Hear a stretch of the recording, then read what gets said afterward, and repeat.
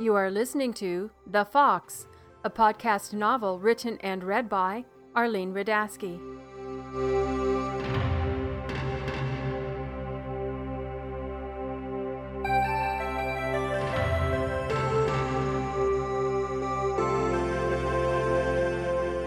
Chapter 16, Jana, 76 AD, May.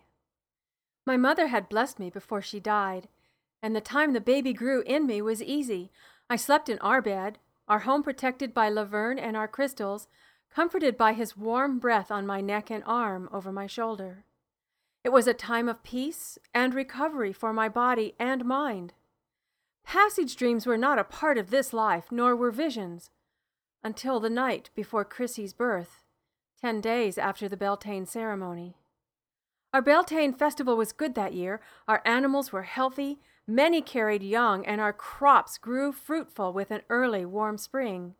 Laverne and the clan members, satisfied with the graces and blessings the gods had given us, knew we would have enough food for next winter. Sleep had become precious to me, and I did not get enough as the size of my belly grew. When I did sleep, it was for short times. The night before my birthing pain started, I settled next to Laverne, trying to get as comfortable as possible on my side. I realized I had to pee and groaned. "What is it? Have the pains started?" Laverne was as ready for our daughter to be born as I. "No, I must pee again, and I will take a small walk. The moon is full, and I want to sit under it, alone, for a time. When the babe is born, I will not have any time alone." Laverne pushed against my back to help me get my unmovable body up. The baby, a small boulder's weight I carried in my belly, threw my balance off. It was difficult to rise out of bed without help. I would not only welcome a healthy babe, but my body back as well when the time came. Outside on a stool near our well, I sat for a few moments in the light of the moon, envisioning our home with a small child in it. My body cooled, I shivered, and rose to go in. On my walk back, a flash of light caused me to look up at our home. It had disappeared. In front of me was the framework of an unfinished lodge. Gazing around, I saw it was the house Laverne and I lived in, where I grew up. Instead of walls, rooms, and a fire pit, only the support posts and crossbeams for a future roof were standing. The room we built, where his crystals lay buried under the posts, was part of the shell that was outlined by the timbers. This was strange, as we added that room after he came to live in my mother's home. I stood, turning and staring deep into the unfinished abode. I searched for something precious to me. I walked into it and paced around the uneven floor. A picture dropped into my mind, and I realized I was looking for a baby. There, crying, lying on the cold dirt, was a newborn girl child. She was naked on the white stag pelt. An owl, my mother's sign, was perched on the floor next to her in a protective stance. The owl hooted and watched me intently as I walked to the baby. I stooped to the floor, the owl grew quiet, and the baby stopped crying. I picked her up and saw my eyes studying me from her face. The goddess whispered her name into my ear like a spring breeze. Chrissy. Her eyes looked deep into mine with the knowledge of all newborns, the knowledge we forget as we grow. Her hands waved in the air in front of her face. I reached for them. She grabbed my finger in a strong grip. I looked at her feet, raised above her nakedness. Laverne's second toes on each foot were longer than his large ones, and she had toes like her father. He said it was a family mark from his mother. This child, Chrissy, was a child of ours, a mixture of our families. This was our baby. I cradled her gently as I lifted her to the stars to display her to the gods. This is my daughter. This is Laverne's daughter. This is Chrissy, the one who will carry our blood into the future. A pain brought me back, seated outside my home in the dirt, empty hands lifted to the sky. When told of my vision, Laverne discerned that he and I, and Chrissy, would be the start of a new bloodline. The lodge in my vision represented our family, and we were the beginning frame for it. The next generations would continue to build, creating a secure family line, establishing a safe home. The next day I worked between the panes with the help of Silius to ready our home for a baby. We cooked, stored water and wood. I renewed the mistletoe in the window and juniper branches under our bed. Energy ran through my veins. I did not want to sit down. Laverne was underfoot, trying to get me to settle, so I chased him out to gather herbs in the gardens around the village. He returned for the evening meal, and Herault joined us. The pains were strong. I knew our daughter would come soon. Our baby should be born by the sacred spring, I said. We can give her the taste of its cool water with her first breath. She will carry it with her all her life, its protection and its memory of this home. All agreed. Herault, go check the ill, said Laverne. Tell them I will be there in the morning. Tonight I tend my wife at my daughter's birth. He turned to me, smiled, grasped my hands, and kissed my forehead. My love for him was never stronger. He was my protector, my baby's father. Our owl followed us into the grove near the spring, where the waterfall spray was lifted to us by the evening breeze. Of the birth, I remember Laverne's strong hands supporting me while I squatted, and Silius's gentle hands rubbing my back. Chrissy was born with a taste of her home on her lips, her grandmother watching over her, and surrounded by love. Clean and wrapped in the protective white stag's pelt, she did not cry until the next morning. She grew healthy and strong.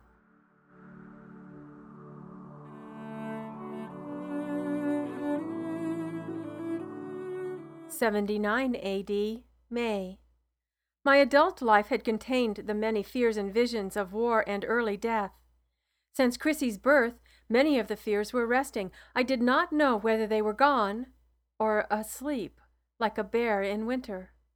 When Chrissy had passed 3 springs, she, Laverne, and I hiked up the mountain trail behind our fort. We often looked there for flowers used in healing. I was in a peaceful place in my life, and watching her play brought back memories of her birth. She was a peaceful baby, easy to care for. Even now she would rather laugh and play than cry. I often took care of other children of our clan at this age, and they had become willful.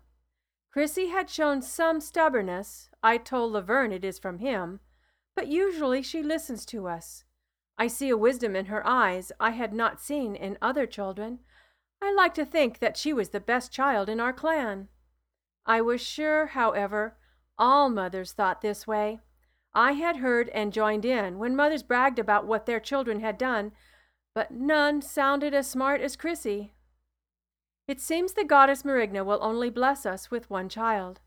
I have prayed and made pilgrimages to the waterfall for a sacred water and done all the other things a woman must do to have a baby, but, as Laverne said before, the gods act in ways we do not understand sometimes, and I have no more children, not even a whisper of one.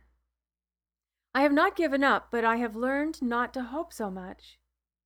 Now, when my bloody time comes, my heart does not cut with longing, and I do not hear a ghost babe cry in the night. If it happens, I will rejoice. This day echoed with laughter as we came around the mountain. When we saw our home, I asked Laverne to stop. I want to spend the rest of the day overlooking the hilltop and the valley beyond, I said.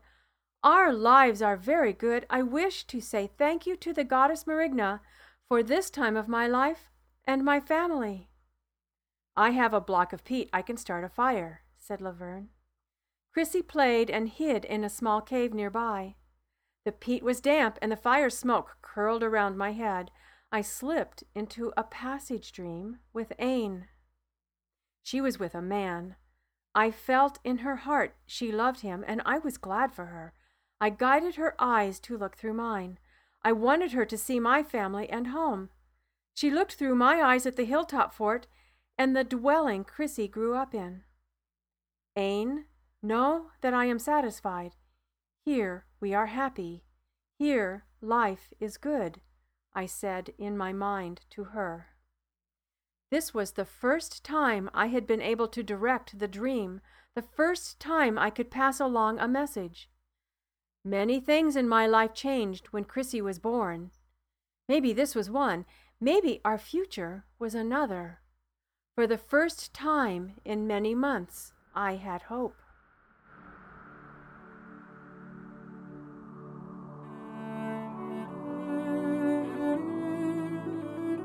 '81 AD, August. We attended Small Dolls every season, but every third season was a large Moordal, a gathering of many, and this year Chrissy was old enough for me to take her. 6 of us journeyed, Kenrick and Logan, now 10 seasons old, Laverne, Chrissy, and I, and a warrior, Dom. Dom was a young buck who had proven himself in the practice arena and as a hunter for the clan. "Finley will be the appointed chieftain while we are gone," Kenrick told the clan before we left. "He will have all the rights of judgment he needs to settle small disputes. If something larger comes before the council, then it will wait until I return." Agreement set the meeting place at the intersection of many clans. Some had far to come, and some lived close, but no one crossed the land of their enemies. The land we traveled was beautiful. A few purple and yellow field flowers waved in the breezes along with the long grass for our animals. We brought 2 ponies to carry our shelter and cooking tools and a few goats to milk. Logan rode rarely. However, Chrissy rode often as her short legs could not keep up with us, and although small, she was too heavy to carry. We tied her to the pony when she fell asleep on its rocking back. Chrissy carried on long conversations with the pony. She tried to draw its attention to the birds in the sky and other animals we saw on the trail. She was very good at naming the animals and in some knowledge of the plants and trees. She was still quite young. However, Laverne and I wanted her to know the land and the nature she was part of. The gods demand it of us, so he taught her much as they were together often. We hiked through the area where running water froze in the winter, and I was glad we brought our cloaks as well as our heavier blankets for sleeping. The nights were getting cold. When we stopped for the night, Laverne set up our shelter. Several large pieces of cured leather sewn with tallow rubbed into the seam to slow the rain. I gathered pine branches to keep Chrissy and me off the cold ground. For the meals we had handfuls of barley at dawn, dried pork at midday, and whatever animals Dom and Logan had been able to kill during the day for the evening meal. Laverne and I added the herbs and greens we had picked along the way for flavor in the stew. We were never hungry. We rationed the barley and dried pork, not knowing how many sunrises we would stay at the gathering or how long the trip home would be. We brought plaid cloth and bronze pins for gifts and trade. 1 or 2 of these could go for food, if needed. After a few days, with so many people in one spot, all the easy game would be gone at the place of the meeting, and the hunters would have to make longer trips into the forests if the meeting lasted several sunrises. We walked for 3 days and arrived in the Great Glen. A large hilltop fort was perched above us, and we spread out on the plain under it. "Chrissy," I said, "do not run off. If you get lost, I may not find you. Stay and hold my hand." My armlets jangled against one another as I reached for her. One was the spiral bloodlines my mother had given me, and Laverne gave the second to me at Chrissy's birth. He had Finley fashion it unbeknownst to me. He asked that a raven and a fox sit on either side of each other with a knot tying them together. The armlets never left my arm. Chrissy said she could find me anywhere because of the jingle sounds I made. "But, Mother, Father says I have the sense of an owl. He said I could find my way home from the woods by myself now. Am I right, Father?" "Yes, little bird, I did say that," said Laverne as he picked her up and set her on his shoulders, pride showing in his walk. Her long autumn-colored hair mingled with his bronze locks. "I meant you know your way around our woods very well now, as you should. But you have never been here before, and there are many other people from neighboring clans. If you walk around unescorted, you may be mistaken for a slave, picked up and put to work in a house. I know you would not like having to stay inside all day, would you?" "No, Father, I would climb out the window and run away if I had to stay in all day." As you have done at home, I said. Now stay with me as we go find Rona and the others. If you do not cause me to worry, I will find you a piece of honeycomb and bread for your midday meal. I smiled up at my beautiful daughter. She giggled and pulled on her father's ears.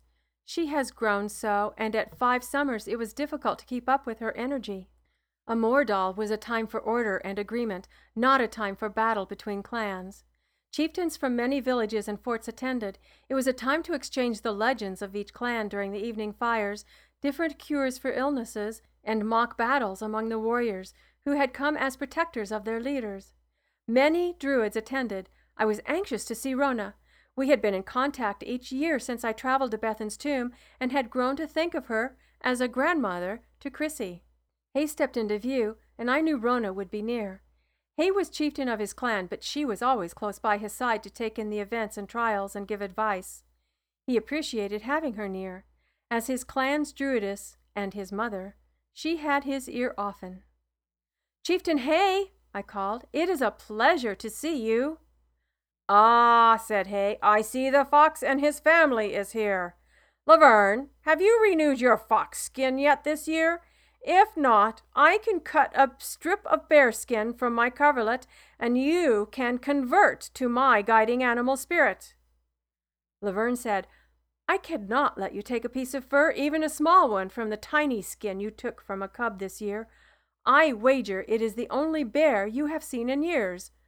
I hear you have grown too slow to hunt and are sending your son out to do your work now."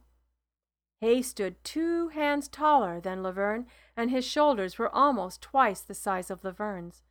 This was evident as he towered over Laverne at this moment, frowning. "Your ears are not working correctly, red dog," Hay said. "I have taken 3 full-grown bears this summer alone. One would step on a fox and eat it for a morning meal." At this, I saw Dom ready his hand on his sword if the words came to blows. I stepped to him and rested my hand on his arm. "We will have no need of this now," I said, "but if conversations get heated after the mead tonight, I will ask you to step up. Please do not drink more than 2 cups at the evening meal." He nodded in agreement, but gave me a look of unhappiness. He had eagerly awaited the drinking at this meeting and had not expected this request. "Did anyone accompany you to hunt these legend animals?" said Laverne. "How do we know you did not come upon them after a war among themselves for a female, having already killed each other? My fox would outrun them and be safe in its den before your bears could understand that something ran between their legs. Poof! It's not a fair contest." "I have my new fox skin," boasted Laverne, touching the band on his arm, the skin of a red fox, his guide. "I took only the oldest to leave the young ones to tickle your bears." At this, Hay reached around Laverne and laughed as he picked him and Chrissy, still on Laverne's shoulders, up off the ground. "Kenrick," Hay said, looking over his shoulder, "do you not control your druid that he is allowed to insult a fellow chieftain?" "Ah, he insults me continually. He says it makes me stronger. I want that he eat the evening meal at your side tonight and give me some peace." After the greetings by the men were completed and Enrug, Hay's son, and Logan had wrestled their hellos, I felt that it was safe for me to step up, retrieve Chrissy safely from Laverne's shoulders, and ask about Rona. I did not see her in the trail of dust that floated in the air around us. "Greetings, Jonna," said Hay, dipping his head to me. "Rona is in the tent of Calm. It is the large one near the central oak tree. The druids gather there. Fox, take your wife and your cub and go find out what they are brewing. Kenrick and I will walk and talk about hunting large animals worth risking life and limb for, and teach our sons about women." "Yes, I will go, and if the gods be willing, I will see you tonight for the meal." Laverne touched Hay on the shoulder in friendship and then took my hand. They walked away as we headed to the tent. "It is good to see he is well and his family is healthy," I said. "Mother," Chrissy said, "I want to go with Logan. He will play with Enrug, and I want to be with them." She thought of him as her big brother. She had spent much time with Kenrick's and Finley's family. Their children all were older, yet seemed to have taken her in and treated her like a sister to be loved, tolerated, and taught. And in turn, she had developed love for them, especially Brock. Finley's son was now 7 seasons, and Chrissy followed him like a puppy. She would be with him all day and night if I did not ask her to come home for meals and sleep. Eric, Finley's wife, accepted her too, and fed her along with her own when I was busy with an ill clansman. We had all become close through the loss of Bethan and my mother. "Chrissy," Laverne said, "Logan is to be with his father, our chieftain, and Enrug, who is to be with his father, his clan's chieftain. It is not a time to have a small girl along getting in the way of men." She was holding my hand, but at Laverne's statement pulled away. "No, I am not a little girl. Logan gets to stay outside. I want to stay outside and go hunting with them. You are going to talk with Rona, and I will have to sit still. I do not like that and want to go with Enrug and Logan." I smiled, and my heart swelled with love and pride when I looked at her. I saw so much of my mother in her when she was like this. She tilted her head to the left when she was angry and crossed her arms. Mother did the same when she called me in from playing. She was angry that I was not inside weaving as I should be. And I saw Laverne when flashes of light came from her eyes as she smiled. Her hair curled around her chin in the same rust-colored waves his did. I was there in the way she picked up injured animals and cared for them. She was our daughter, my mother's granddaughter. She was our blood. "Come with us, and I will find the honey and bread I promised," I said. "There will be other children there to play with. Logan must be with his father right now." At the mention of honey, she ran ahead and called for Rona. A crowd had gathered in and near the shelter. It was rigged so it had 3 walls and a roof to protect us from the rain. The hole in the center of the roof let out the smoke of the blessed oak fire that burned for the duration of the gathering. This was the meeting place of the Druids. The chieftain had their shelter, and we met for evening meals. After Chrissy was fed and settled with other children under the eyes of the older girls, I followed Laverne into the shelter. The smoke was thick, but I saw him near a group of white-cloaked Druids. I quickly assessed the members of the group as Druids I knew. Rostin was young, a finger taller than I, with hair the color of a meadow mouse and wide brown eyes. When I looked at him, I thought he was always just out of reach of the owl who was chasing him for dinner. His teacher had recently died. He was living with a clan near ours, and was often asking Laverne for assistance or for his opinion. Laverne said, "At least he knows what to ask." Uliam was attending his second Mordal from a clan north of the meeting place. His look was of the mountain hare. Something on his body is always moving. Fingers drummed or nose and ears twitched as if he had seen an eagle. He didn't speak until asked, and then took the side of the greater number of the group. Morag and Cora were partners. Cora was a healer. They brought to mind river otters, playful and sleek, both with brown hair worn back in leather ties. They never tired of smiling and were hardly ever out of sight of each other. I saw a crying child raise a smile to Cora's face, just in the delight of having a child nearby. I had never heard Morag speak, but often Cora spoke for him. They lived with a clan near the coast. Rona had the look of a mother while she watched Morag. She touched his arm often. "He has a golden light around his body," she said. "The weight on my shoulders is less when I am near him." Nachrathian, the wolf from the east, was speaking, using his hands to emphasize points in the conversation, so others had to step back. Something must be exciting him. I walked closer to hear. He was taller than Laverne and most of the rest of the group surrounding him. His long, gray, straight hair cascaded over his shoulders. His matching eyes roved over the attending group. His waving hands covered a great distance. I stood to the side of Laverne, away from Nathrakian's long reach. "There are no traders coming from the south anymore. We are losing the ancient paths we have walked forever. My friend from the land of Budachia has not been seen for 2 years.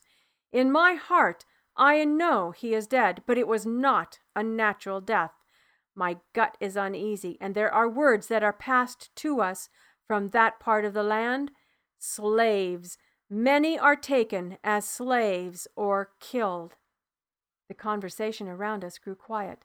The mention of slaves brought fear to all our hearts. Laverne's body was locked stiffly next to mine, and he clenched his jaw. His sisters were slaves, if they were still alive. "What are the floating words, the rumors?" Laverne asked. "What do you hear?" "The wall is being crossed, and there are battles every day," said Rona. She spoke softly from behind us, and as we turned to see her, she held out her hands to greet me. "Good day to you, sister," she said. I walked to her. We wrapped our arms around each other and kissed.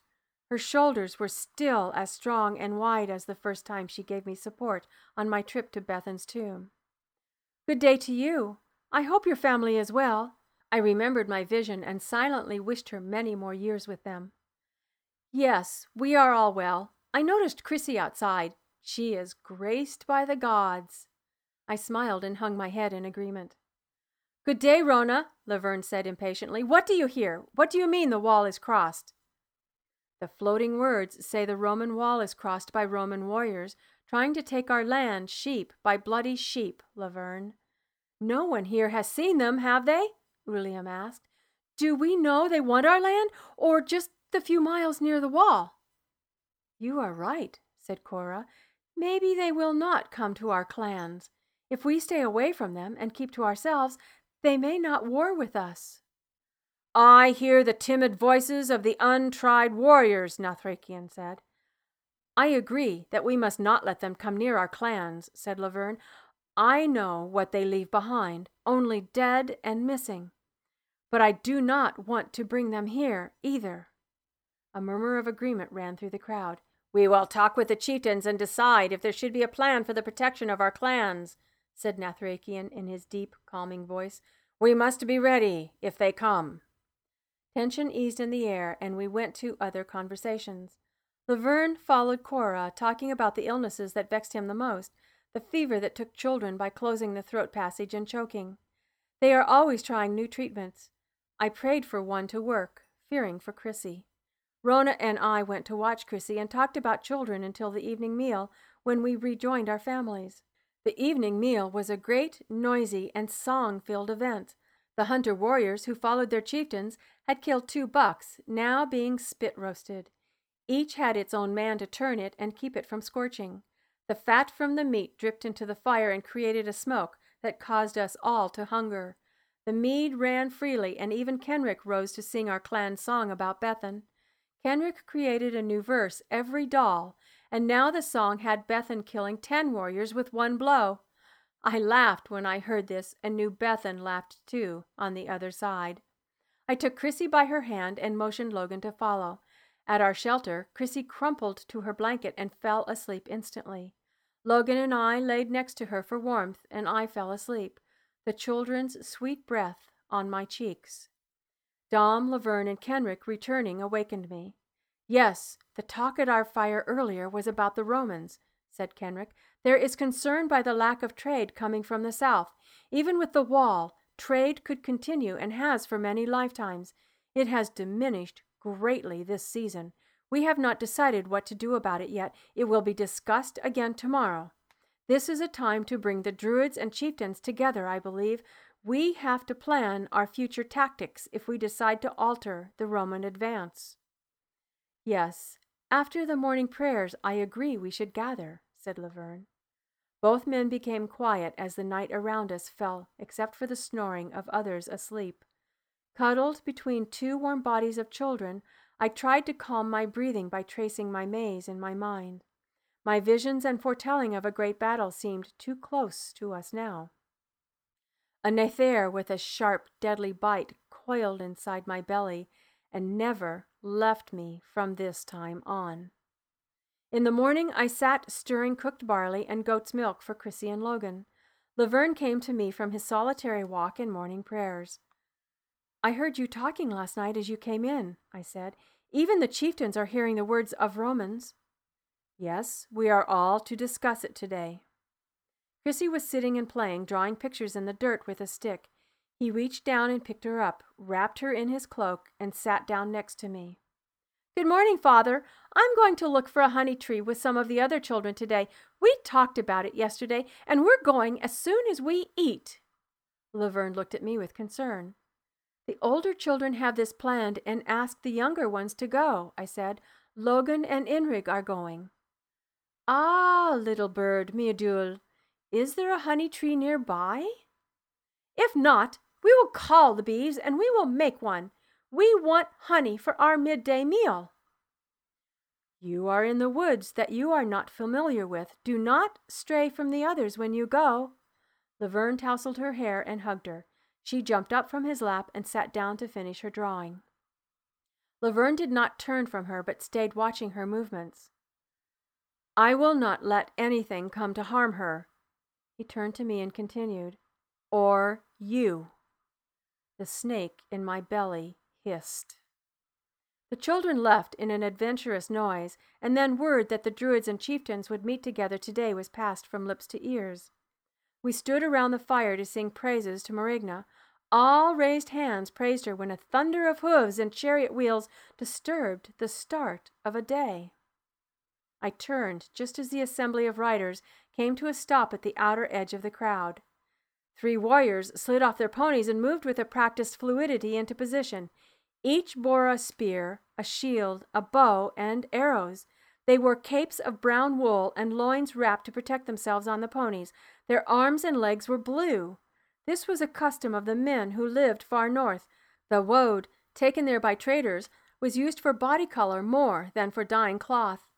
2 stood to either side of the ponies that pulled the chariot, and 1 on the ground, to the side of the man who stood in the chariot.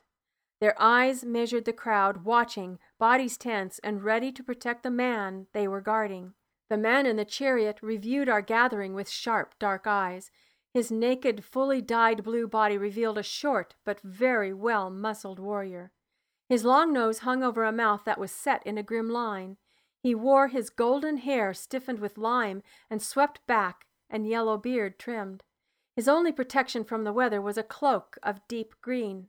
On its collar was a row of feathers from a sea-eagle, a bird that watches all, bearing talons of surprising strength to hunt and kill for its family. Also in the chariot, next to him, stood a woman. She wore a sun-whitened wool dress, her cloak the color of undyed wool. She wore strands of yellow boar's teeth around her neck. Her rust hair, braided in many rows, hung to her waist. A single sea-eagle feather was woven into it and hung over her left ear. The man lifted his arms and looked as if he were ready to fly over us. He did not shout, but spoke in a tone that caused us to lean forward. We concentrated to hear. "I am Calgacus. I am Cian Kiddick of many clans in the north. We pray to Scotia, the fierce mother goddess of our land. We have come together to prepare for the coming war. We know the Romans are coming to us. We have won and lost many battles with them before, and have slowed their progress into our realm. Hope was never abandoned, as we are many and hidden in the most secret and sacred places. Because of these places we have been shielded as the most distant dwellers upon this ground. Our remoteness and obscurity have hidden our name from their lips. We are the last of the free. The Romans, in the name of peace, will rob, slaughter, plunder, and enslave those left alive. It is so in the lands where they now live. They have wiped our kind from existence there, and we, alone, are left to carry our bloodlines to the future. There is nothing beyond us but waves and rocks, yet they still come. Nature teaches us that every man's children and family are his dearest objects. We have seen these torn apart by death and slavery. Some are left to farm, to feed the slaves who were once members of their families. Can you raise grain to feed your daughters who are raped by the Romans daily?" A loud "No!" rose from the throats around me. Laverne wrapped his arm protectively around my shoulders. Heat radiated from his body. His eyes did not stray from the speaker, and a low groan escaped from him at the mention of rape. The face of the man who took me flashed like lightning across my mind. He was a Roman slave. He was once a proud warrior, but they turned him into an animal. This cannot happen to us. I grew resolved not to allow it. "There is one Roman who comes our way with warriors," Calgacus continued. "Agricola. He is the chieftain we must kill. It is his army we must defeat. His men are ignorant. They do not know our sky, sea, or forests. They have no wives or children to kindle their courage, or parents to goad them into battle. They are lost in our land. The gods have delivered them to us. Behind him lie unmanned forts, guarded by the old, our minds of ancient times, and many slaves who will welcome a release to freedom. They cross the wall and are coming. What say you, chieftains?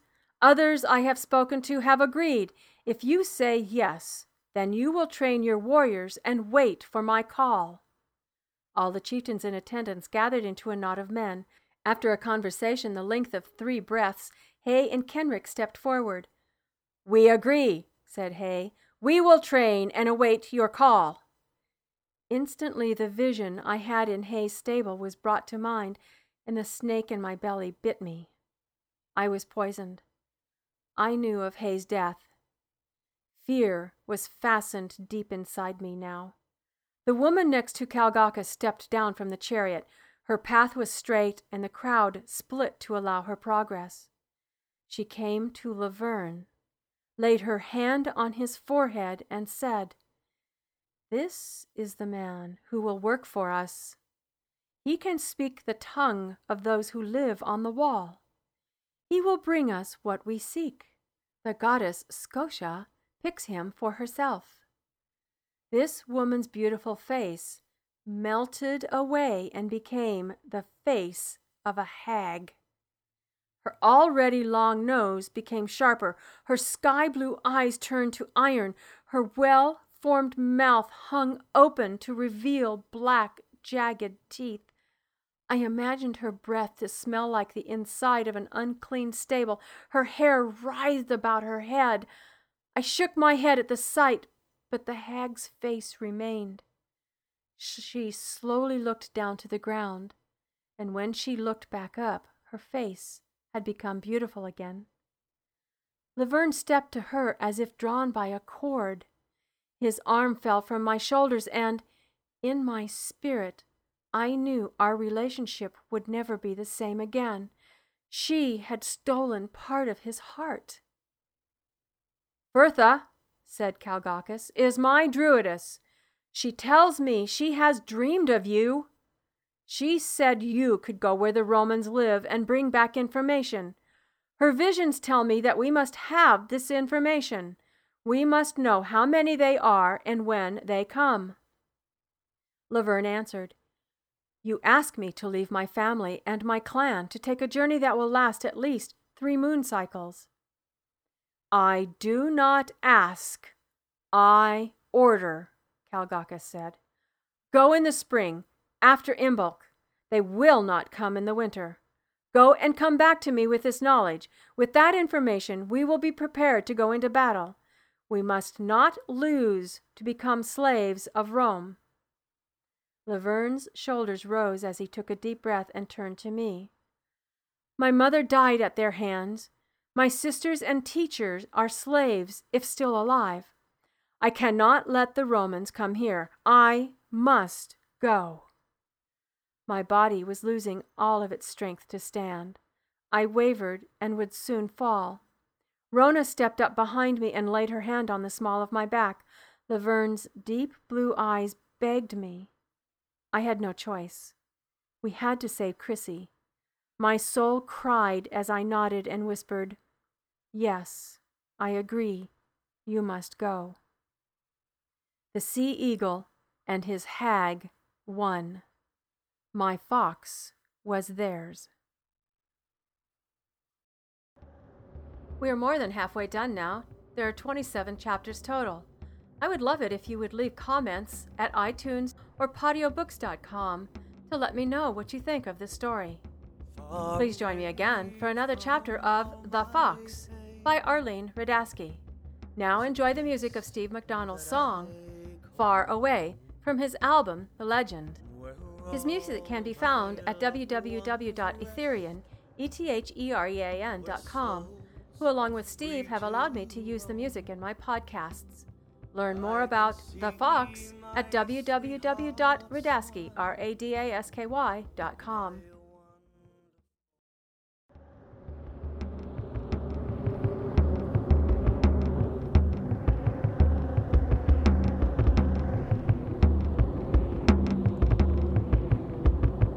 Far away from all my pain is a place that I call home, where all my loved ones rest, where souls are free to roam.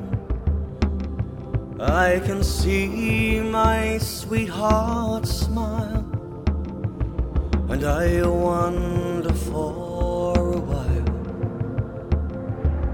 how long must I remain so far away?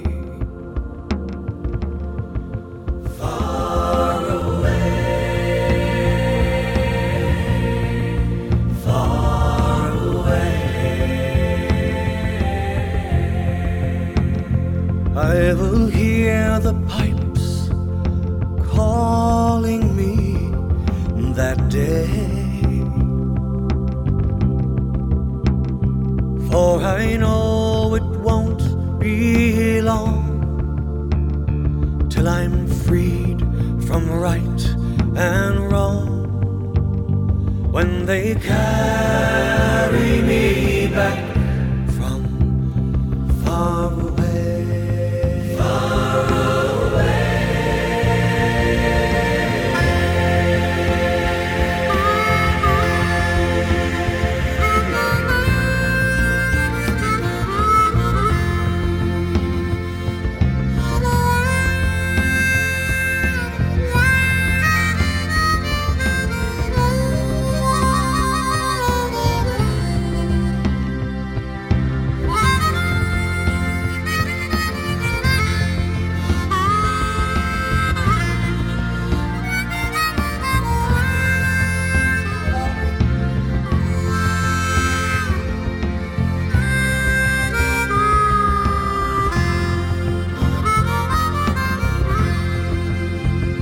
I have crossed the foreign hills and sailed the troubled sea,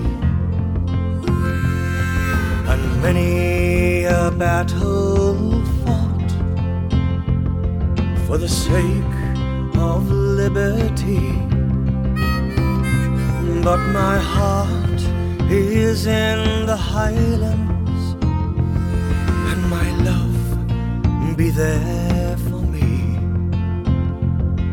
and tears I do shed far away. Far away,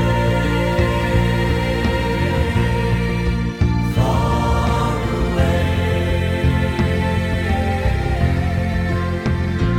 I will hear the calling me that day,